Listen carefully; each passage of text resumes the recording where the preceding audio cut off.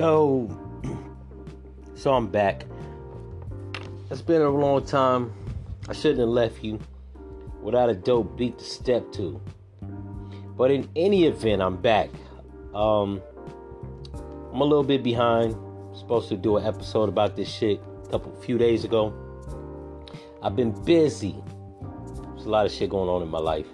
But nonetheless, this episode we're going to talk about, I'm actually going to combine two episodes. I'm going to talk about 2pac's estate auctioning off his MOB ring for $95,000. And, ironically, the label that he was on, Deathrow Records, now owned by Hasbro, is now, I guess, establishing an NFT of the Deathrow logo that they 3D CGI, I don't know what the fuck you call it, right? They made the Deathrow logo three-dimensional as a piece of artwork, right? For people old enough to remember what the fuck I'm talking about, it's a Deathrow inmate with a bag over his head, about to be electrocuted, right? He's in an electric chair with a bag on his head. They made like a fucking, I want to say like a three-dimensional artistic rendering of the picture, right? And it's auctioned off as a NFT for $1 million a piece. They did three of them. One was like basically three iterations of the logo. One where it's like three-dimensional, but it's got all the colors, right? The inmate is wearing a brown Department of Corrections jumper on with the bag on his head, just like I want to say it's like a potato sack, right? Like it looks realistic. Then there's an iteration that's like I don't know what the fuck it is. It's like all blue, looks like ice or diamonds. I don't know what the fuck it's supposed to be. It's some weird shit. It's an audio podcast that I'm talking to y'all on, so I wish I could actually upload the pictures so you could see what the fuck it is that they did with the rendering. But just in case you don't follow my Instagram page, I'm at FYMOTHA number 2, right? That's just the number 2. If you follow my hashtag, or not my hashtag, but if you follow my handles and follow me on Instagram, you can see the pictures of it. Don't worry, I'll probably leave the my Instagram handles in the description box, right? So when you watch it, you can follow me. In any event, the first topic, right? 2pac's estate auctioning off his MOB ring for $95,000. Like I said on my Instagram post, I googled 2pac's estate like probably 9 years ago, and he was roughly worth, or his estate was worth $125 million. Now, I don't know if that's liquid, but considering he never established his own record label or a movie production company, I'm assuming most of that shit is in liquid cash, bonds, and shit like that, right? Assets. His mom had actually sold the Machiavelli clothing line that was established, I want to say, in 2003. She sold that in 2011 or 10, one of them years, for about $30 million. I don't know if she ever attained his masters to his music. Probably didn't, since Deathrow was bought out by Hasbro. But she acquired a little bit of wealth before her passing for 2pac's estate. Since Afeni Shakur has passed away in 2016, I don't know who the fuck is controlling the estate. I don't know if his brother Mopreme is doing it. His sister, I forgot what the fuck her name was. Those are the only known relatives that I know about of 2pac Shakur. So I don't know if his dad was awarded the estate. But all I know is that there's been a gross mismanaging of the Shakur estate, where his family is auctioning off his ring. Who knows? Maybe it's too many bad memories. But I feel like they should have opened up a museum or something, right? Or a shrine or something, right? Now, they did try to open up the Tupac Amaru Shakur Foundation here in Atlanta, Georgia. Or let me take that back. It was Stone Mountain. A lot of people say Atlanta. It wasn't Atlanta. Probably in 2001, niggas didn't upkeep that shit. I think T.I. contributed to the statue that was placed in front, which is still there. That looked nothing like the nigga, by the way. I don't know, man. Some niggas is just lazy. But they closed that down in 2011, right? So it was up for a decade, which I don't understand why they never made it more interactive, right? Could have had his records there, his booking in case. Could have taught classes. Could have tried to get donations, right? Find donors so that they could have kept the center open. All types of shit. The same thing that they did with the Trap Museum. I feel like they should have did the same thing with Tupac Center, but it might have been too early, right? Too ahead of his time. Rappers were much younger, right? T.I. was in his 20s. Ludacris was in his 20s. Jeezy was in his 20s. So I don't think it would have been anybody, namely in Atlanta, that was old enough to and more mature and you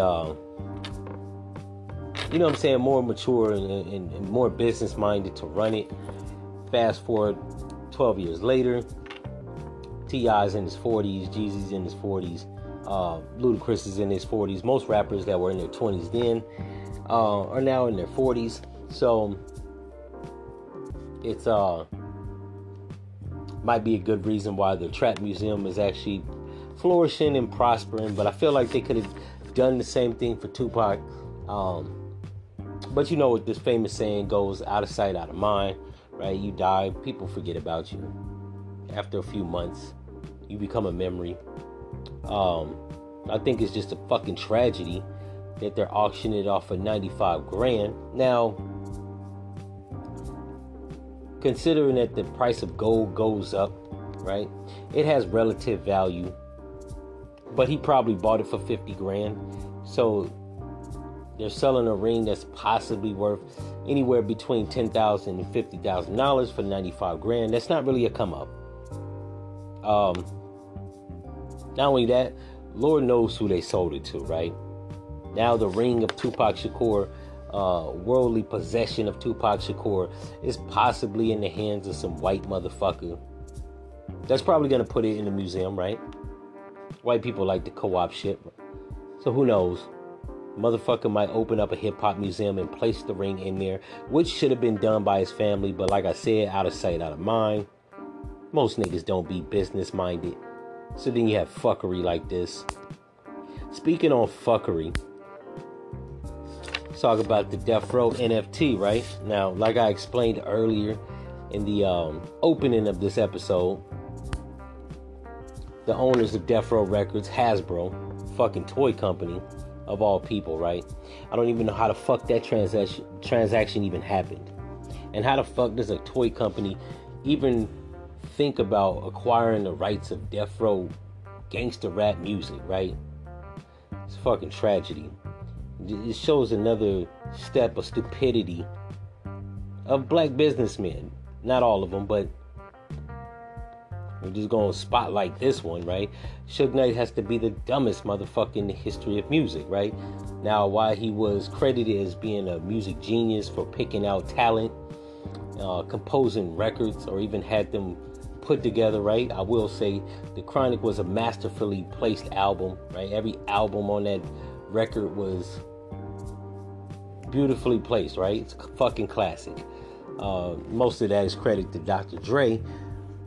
But Suge Knight oversaw the shit, and let's just say he was good at picking talent, from Snoop Dogg to the Dog Pound to Nate Dogg to RBX, Lady of Rage, and we can go on and on. But he was good at putting talent together and putting out records before Master P, right? Just churning them the fuck out. So much so that he amassed a fortune of $395 million. And that wasn't even the evaluation of the damn company. Deathrow Records was worth $595 million. But he got into a gang of legal troubles. Possibly sold it off. I don't know who the fuck bought it, right? But he sold Deathrow Records. And then Hasbro acquired it, right? Like, motherfuckers was just passing around Deathrow Records like a used prostitute, but I digress.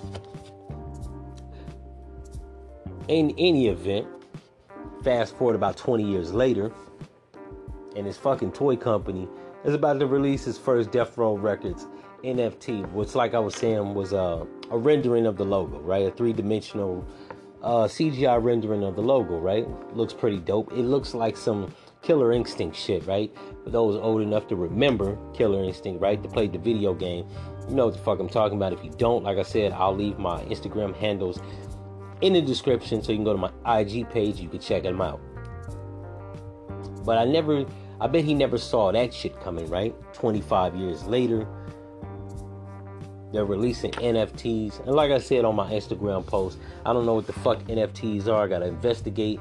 I've heard stuff here and there about them. Sounds pretty cool, but unless your shit is like it's going viral or you got some type of notoriety, I don't know how lucrative NFTs are. Like I said, I gotta check them out. But yeah, he has to be the dumbest businessman in the history of music, right? Or in the history of business. To not only relinquish a $600 million record label, but also now have NFTs released of the logo.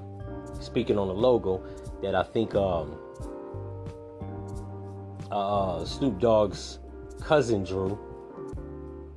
I forgot what the fuck that nigga name was, but I know it's not Dirty Left, but shit, it wasn't Sam Snead. In any event, it's of no consequence who the fuck drew the logo.